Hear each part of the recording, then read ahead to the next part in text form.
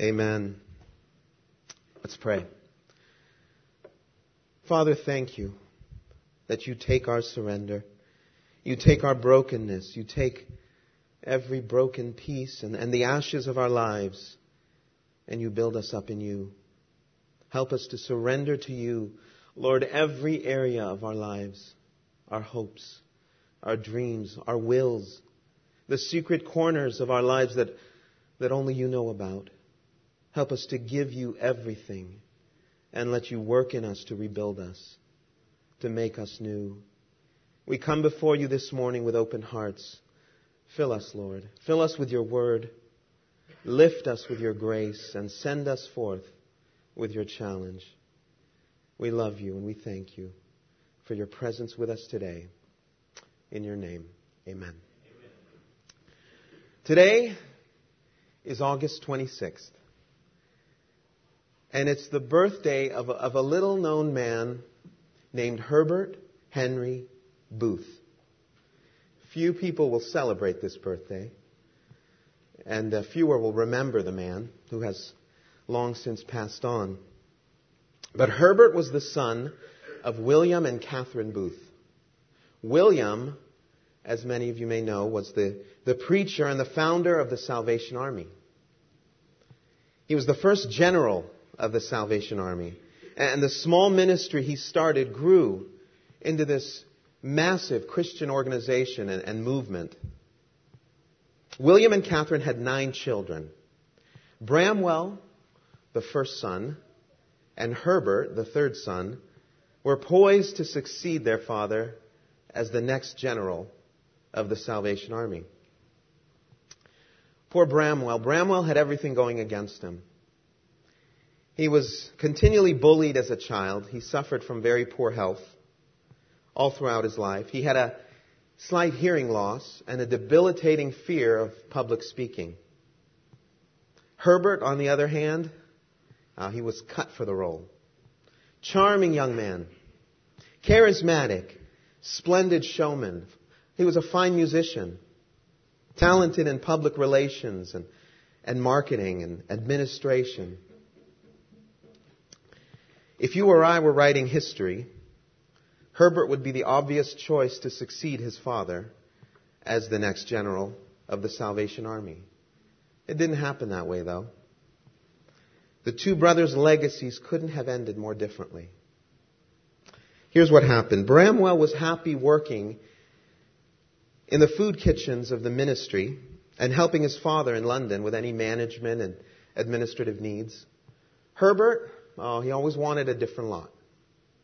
He was always looking over his shoulder at his brother. What did he get to do?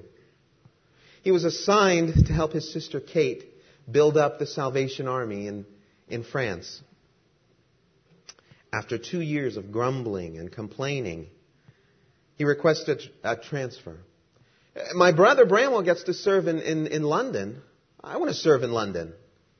Okay, his request was granted. He was given charge of England's cadet officer training. Meanwhile, Bramwell was chosen to succeed his father as the second general of the Salvation Army. And his leadership was marked with success through turbulent times. During his generalship, it was complicated by World War I, which threatened the international nature of the organization, with Salvationists in both England and in Germany. However, he was able to steer a course wisely that offended neither the Germans nor outraged British opinion. He said in his Christmas message of 1915, "Every land is my fatherland, for all lands belong to my Father." He proved to be amazingly diplomatic, yet with a single-minded focus on the advancement of the gospel. The jealousy was too much for Herbert. He wanted to get as far away from his brother as he could. He requested a transfer to Canada. I want to go work there. It was granted. But he wasn't satisfied there. You know where I really want to live? The U.S. I want to be in the U.S. Well, there wasn't an opening in the U.S. There was in Australia. So reluctantly, he accepted the post. And at this point, he began to battle depression. No surprise. His jealousy and his bitterness started to affect his health. He continued working, but many in the organization were critical, very critical of his leadership. He was accused of promoting social at the expense of spiritual work. Most dissatisfaction concerned his dictatorial leadership. He refused to implement new regulations from headquarters, which weakened the powers of the territorial commanders. And he insisted on choosing his own staff. He wouldn't work with anyone that headquarters sent to him. In 1901, again, his bitterness got the most of him. He asked to be relieved from his Australian command. And he said, I'll be happy in Collie, Western Australia. There's an army farm for boys and girls training there. That's what I want to do. It was granted. He took on the new assignment. But his discontent got the better of him. Lasted less than 4 months. At this point, he figured, maybe the only true way for me to be happy is to quit altogether. To disassociate myself from my father's organization and now my brother's organization. He did. He quit. But his resignation was far from quiet. He made a lot of negative accusations about the organization, the Salvation Army, about his brother, his leadership. He slung plenty of mud at the end before he left. And he also wanted to take with him a recruiting show that he had created.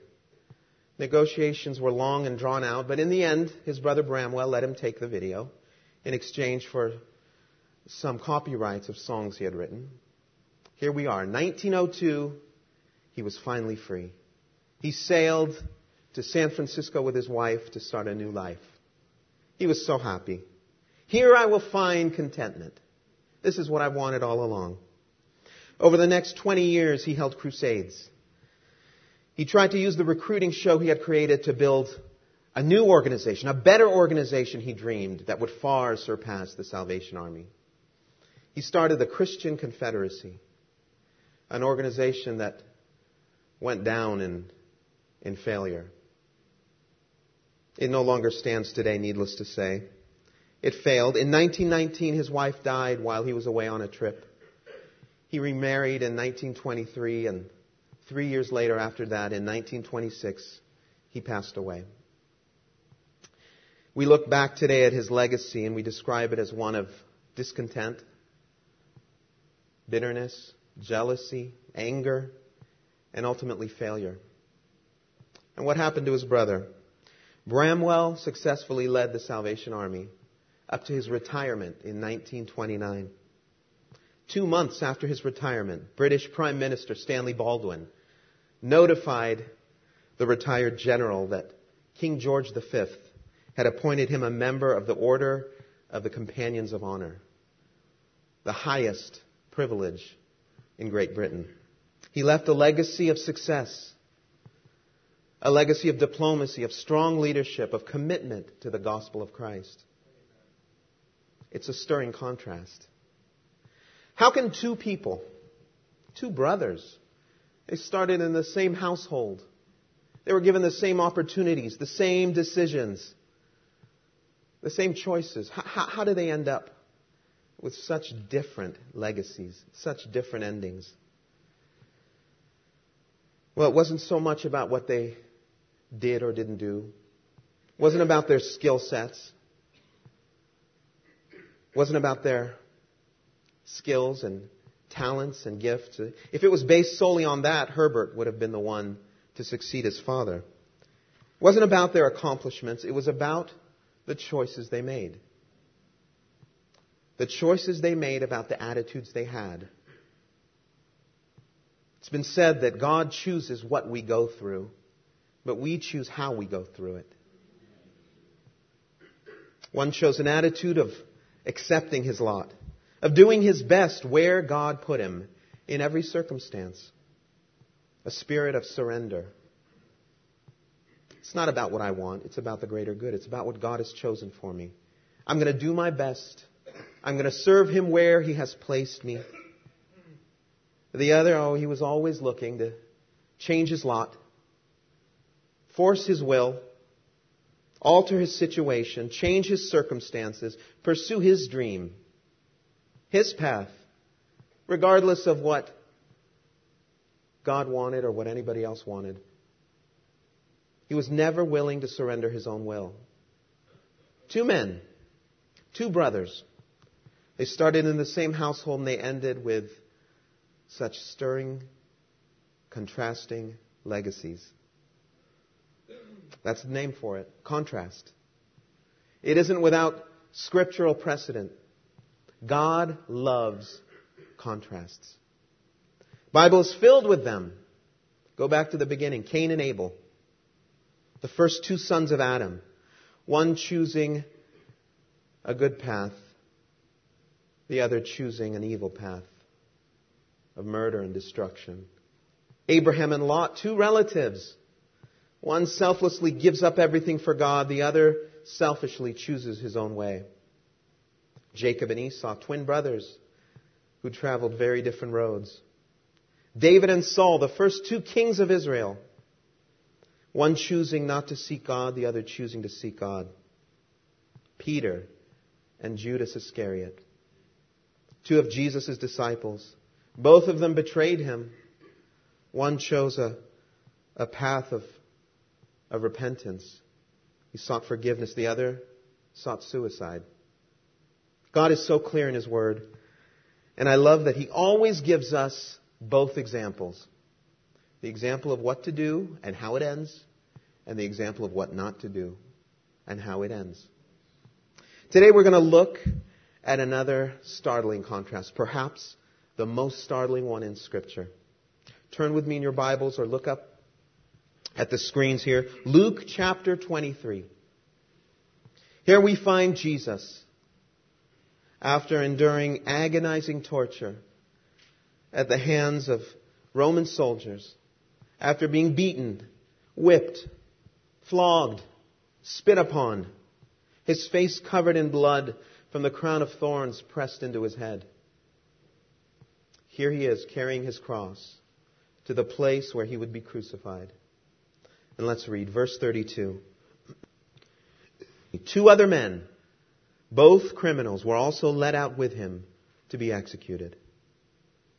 When they came to the place called the Skull, there they crucified him, along with the criminals, one on his right and the other on his left.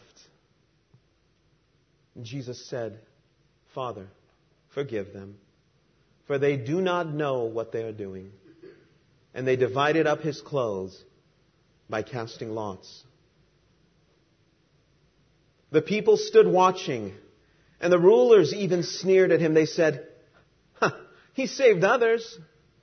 Let him save himself if he is the Christ of God, the chosen one."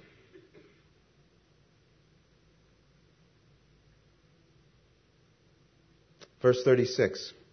The soldiers also came up and mocked him.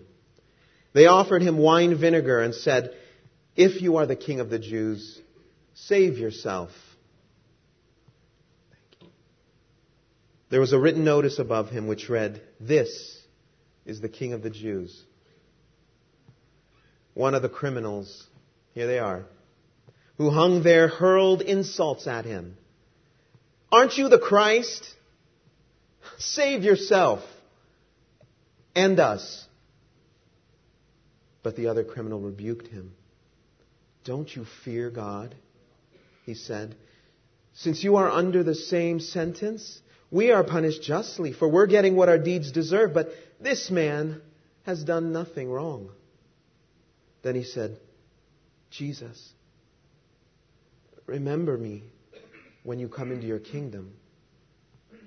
Jesus answered him, "I tell you the truth.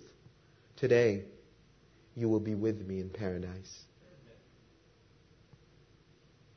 We find ourselves with another familiar pattern, as Scripture once again provides us a stirring contrast. Two men. They had much in common. Both of them were convicted by the same legal system. Both of them were guilty of their crimes. Both were condemned to die the same death. Both were at the mercy of the crowd. Both were looking at the same Jesus. Their pasts filled with mistakes. their present filled with punishment, and their eternal future still to be decided, hanging in the balance, one on each side of our crucified Lord. We don't know a lot of details about these two men. We don't know the details of their respective crimes or their series of crimes. What did they do? We don't know. We don't know about their trials, what took place. How did they defend themselves? We don't know. We don't know about their upbringings, their past, their families, their achievements, their relationships, their failures. None of it matters at this point. All that matters is a decision for eternity that each of them must make. We're going to visit each cross today and take a look. First, let's look at the scoffing cross.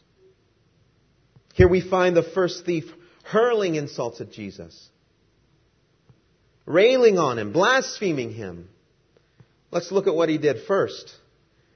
He joined the voices of the angry masses. The soldiers mocked Him.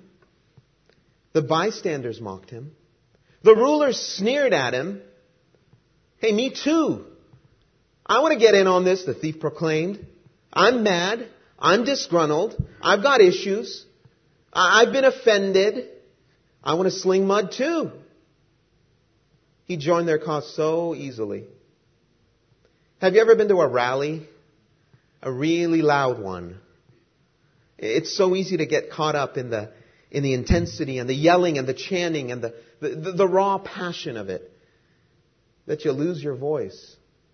Not literally, figuratively.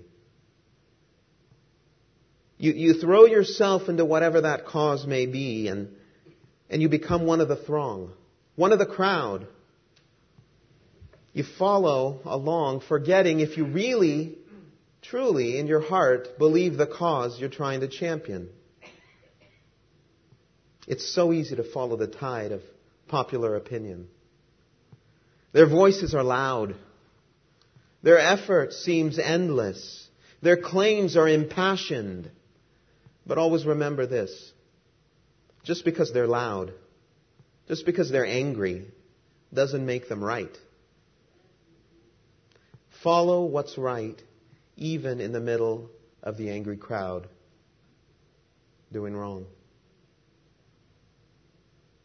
He just followed along the crowd. What else did he do? Second, he doubted the only one who could save him. If you are the Christ,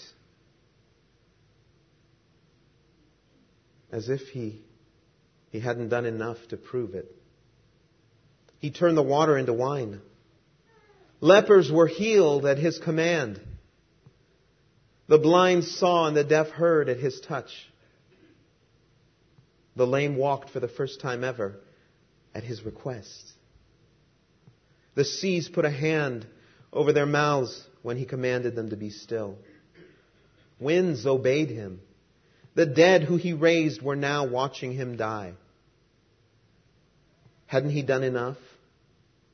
Hadn't He done enough to prove His deity? Don't tell me that thief didn't know. He didn't remember. He heard the stories. Everyone in the region had. He saw the evidence. Perhaps he even witnessed a miracle or two. We have short memories when our circumstances are desperate. How easily we forget what the Lord has done in our lives. How He has moved, how He has answered, how He has blessed. God, if you're there. God, if you love me. God, if you care. Stop doubting Him. He's there. He's still on His throne. He's listening. He cares for you and He loves you more than anyone ever has, could, or will. Lose the doubts. Remember what He's done for you. Go back. Go back to the landmarks in your life where He's met you, where He's met your needs, where He carried you when you didn't think you could go on, when He provided for you when you didn't think anyone could, when He showed up just in time. He's done more than enough to prove Himself, to prove His deity, to prove His sovereignty, to prove His love to you in your life, as if He even needed to. Remember the landmarks. The scoffing cross. What did He do? He joined the voices of the angry masses. He doubted the only one who could save Him. And third, He never owned up to His actions. Till His dying breath, He continued to justify His crimes. He never accepted the repercussions of His actions. If He had, He would have accepted the punishment for His crimes. He didn't. Save yourself and me while you're at it. Get me off this cross. I don't deserve this. I can justify my actions, my choices, my will. Who can I bribe? Who can I convince? Who can I manipulate? Look, there's got to come a time in your life when you give up. When you admit you've messed things up beyond repair and no effort of your own. In fact, no human effort at all can fix things. You need a Savior. You need the Savior. The only one. He was in the presence of the only one who could save him. Not simply from the pain of death. That was inconsequential. But from the pain of eternal damnation. He was so close to eternal salvation. He had an opportunity none of us will ever experience to accept salvation in the physical presence of Christ. He missed it. He missed it. He wasted it. His bitterness got in the way. His anger got in the way. His pride got in the way. His justification of his actions got in the way. His desire to follow the crowd got in the way. His attitude got in the way. And when he closed his eyes in death, just minutes later, he opened them wishing he could be back on that cross. Wishing for death. What he would trade for 10 more seconds. What he would trade to go back and take hold of that fleeting opportunity. What a sad story. What a sad legacy. He went along with the angry crowd. He doubted the only one who could save him. And he never admitted to his own sins. And as saddened as we are with that scoffing cross and the thief upon it, his tragic end, as saddened as we are, we rejoice with the stark contrast on the other cross. We turn our attention now to the repentant cross. What did that thief do right? Well, first, he went against the tide of popular opinion. Who in that crowd would dare to publicly support Jesus, who was being crucified that afternoon? Who would publicly admit he was the Son of God? His own disciple Peter, when faced with possible incarceration, by admitting he was even associated with Jesus the night before, he betrayed him. He denied him publicly. Who would dare acknowledge him as the Son of God at that moment? Needless to say, it wasn't a popular position. It still isn't. That didn't stop our repentant thief. He had nothing to lose. He didn't care about what they thought. He didn't care about what they could do to him at that point. What could they do to him? They couldn't cause him more pain than he was already experiencing. His fate was sealed on this earth. He didn't care what they thought or what they said. He acknowledged the sovereignty of Jesus in the middle of all the insults being hurled. He followed what he knew in his heart was right. What would happen if we lived like that? What would happen if we followed Christ with no regard to what people thought? What would happen if we lived according to God's will and His principles and obeyed Him implicitly without cowering to the pressures of popularity, the pressure to conform, the pressure to fit in, the pressure to be just like everyone else? We would live the way God intended us to live. We'd take hold of the abundant life He meant for us to have. That's what would happen. We'd find fullness of life we'd never dreamed would be possible. We'd find favor with God. We'd find fulfillment, contentment, peace, true joy. We'd revolutionize the church. Stand for truth when everyone around you is falling for any lie thrown their way. Stand up for Christ in the face of criticism, mockery, pressure. Choose love in the midst of hatred, slander, and anger. Forgive when you're wronged. Befriend the lonely. Love the unlovable. Choose the right path, not the popular one. He went against the tide of popular opinion. What else? He acknowledged his sin and he accepted his circumstances. The confession was spoken loud and clear. We are punished justly, he said, for we're getting what our deeds deserve. He didn't sugarcoat his sin. He didn't deny. He didn't justify. He didn't point fingers. He didn't attempt to blame his past, his upbringing, his relationships. He surrendered. He gave up his will. He gave up the right to uphold his image. He gave up his stubbornness. He gave up his pride. He gave up whatever he was holding on to that was holding him back. He surrendered. Surrender. We don't like that word. In our flesh, we don't like anything about that concept. Nothing about us likes surrender. We're all about gaining, winning, claiming, taking, not surrendering, not giving up. We're all about addition, not subtraction. Friend, there will come a point in your life, hopefully, when you realize that what you're holding on to, whatever it is, that's keeping you from Christ, will lead to your destruction. Your fears, your past, your dreams, your hurts, your hang-ups, your relationships, your anger, your sins, your pride, your lifestyle, whatever it is, it doesn't matter. It's time to let it go before it's too late. The moments are fleeting. And this is addition by subtraction. Give it up. It's like holding on to a cup of water when Christ has the ocean ready for you. This is exactly what our repentant thief did. He surrendered his will with just a few breaths to go. Look, I'm a sinner. I'm here today in this situation as a result of my own hands. No one led me here. No one got me here. I'm a grown-up. I made my own choices. There's no one to blame but myself.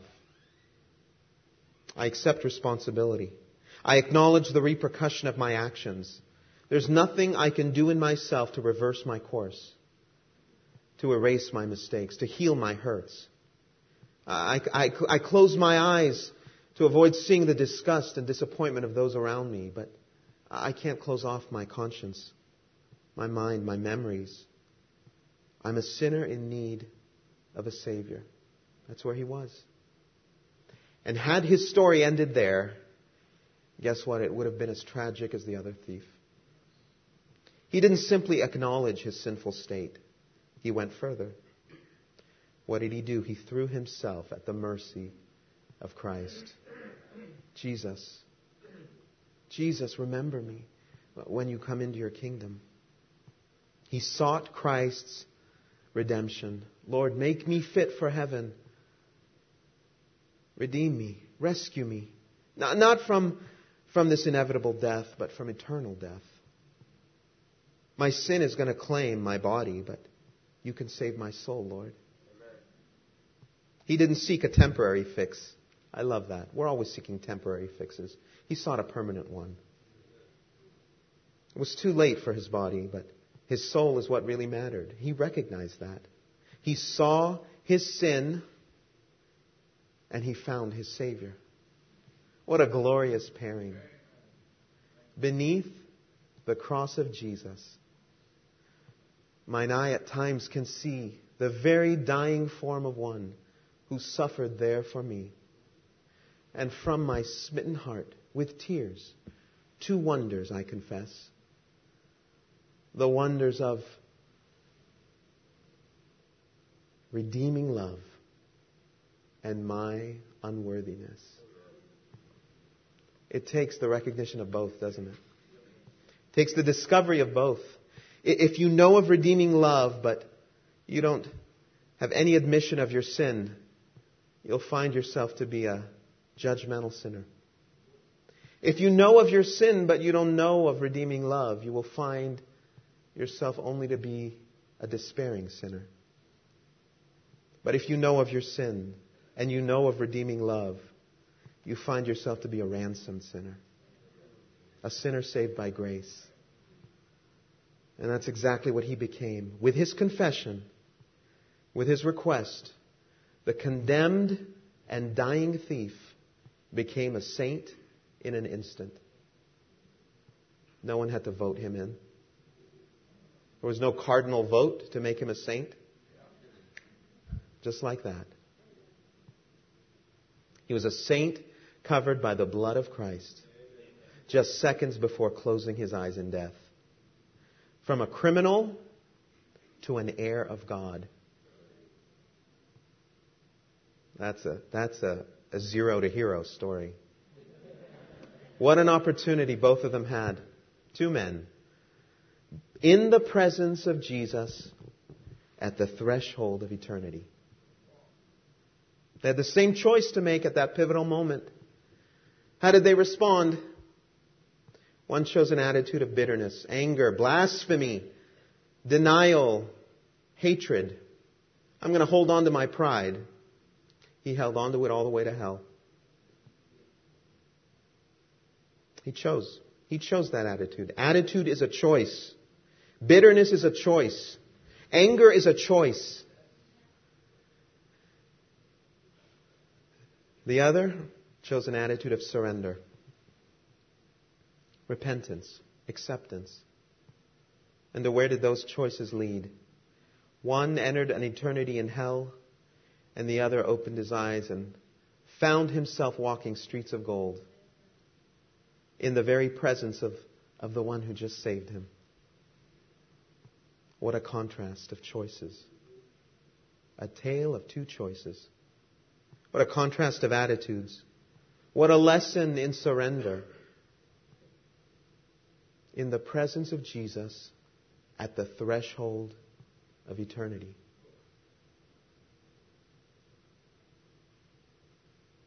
Guess what? We're here today. If you don't know Christ as your personal Savior, you're in that same spot at this very moment. No one knows how much time they'll have left. 12 people thought they were just going to a movie. A midnight showing last month in Colorado. Thinking they had the rest of their lives to enjoy. Little did they know their lives would be claimed that very night. Their lives would end and they'd be ushered into eternity. In the scope of a life, eternity isn't far away. We don't know how many days each one of us has left. We don't know how many breaths each of us will still breathe. Don't waste another one. Don't spend another minute without knowing where you will spend eternity. The crucified Christ, He still waits. Arms outstretched, nail-scarred hands, waiting for you. Hands that were pierced through to save you from the judgment of your sins. You have a choice to make today. Will you accept Christ? Will you accept His free gift of salvation? What choice are you going to make? And if you're here today and you know Christ as your personal Savior, ask yourself, am I living a life of surrender to Him? Have I chosen that road? Have I given over to Him every area and aspect of my life? Every wish, every dream, every hope, every desire. Have I surrendered to Him my past, my hurts, my anger, Have I surrendered my will to Him and sought His instead? Or am I holding out, holding on, working for my way, forcing my will, my dreams, my way? Still trying to manipulate and turn and twist and spin to get what I want? Are you joining the disgruntled doubters, constantly complaining about your lot, trying to change your circumstances, trying to force your will and ignoring the work that God is trying to do in your life? It doesn't work. Remember Herbert Booth in your life. How many times did he think he was changing his lot for the better? It got worse and worse and worse. Every time he thought, that's it, I finally got what I wanted. Now I'll be happy. It didn't satisfy. It never does. It never will. Only living in surrender to God's will for your life will satisfy. The fact of the matter is that God has chosen your lot. He knows better than you do. Stop asking why and start asking what. What do you want me to do, Lord? What do you want me to learn from this, God? Stop trying to frame what you want as God's will. Start wanting what God's will for your life already is. The choice is yours. The attitude you have is a choice you make. Living in surrender to God's will is a choice you make. Choose right. Choose well. Choose wisely. Stop holding on to something that's only going to bring you down. Give it up. Give it to Him. Put it at His feet and leave it there. Find freedom, joy, and peace instead. We have a God of instead. We have a God who offers an exchange of something far better. He's offering you an exchange today. Take it. Surrender it all to Him, and He will give you so much more. Exceedingly, abundantly, beyond your dreams and expectations. If you surrender. Let's pray. Heavenly Father, we want to come before You with empty hands. We don't want to hold on any longer to what we've been grasping so tightly. We want to let go and let You fill our hands with You, with Your work, Your ways, Your will for us. Thank You, Lord, for the contrasts You provide us. Thank You for showing us the legacy of a surrendered life, a surrendered choice. Give us the right attitude in every circumstance of our lives. Help us, Lord. Help us to choose the right attitude. Help us to live in obedience and in full and complete trust in You. Help us to live surrendered lives. We throw ourselves at Your mercy. Give us strength. Help us to always remember. Remind us, Lord, that You know better than we do. You have a plan and a purpose for each and every one of us. We rest in You, Father. We trust You with our lives. And we thank You. In the precious name of Your Son, we pray. Amen.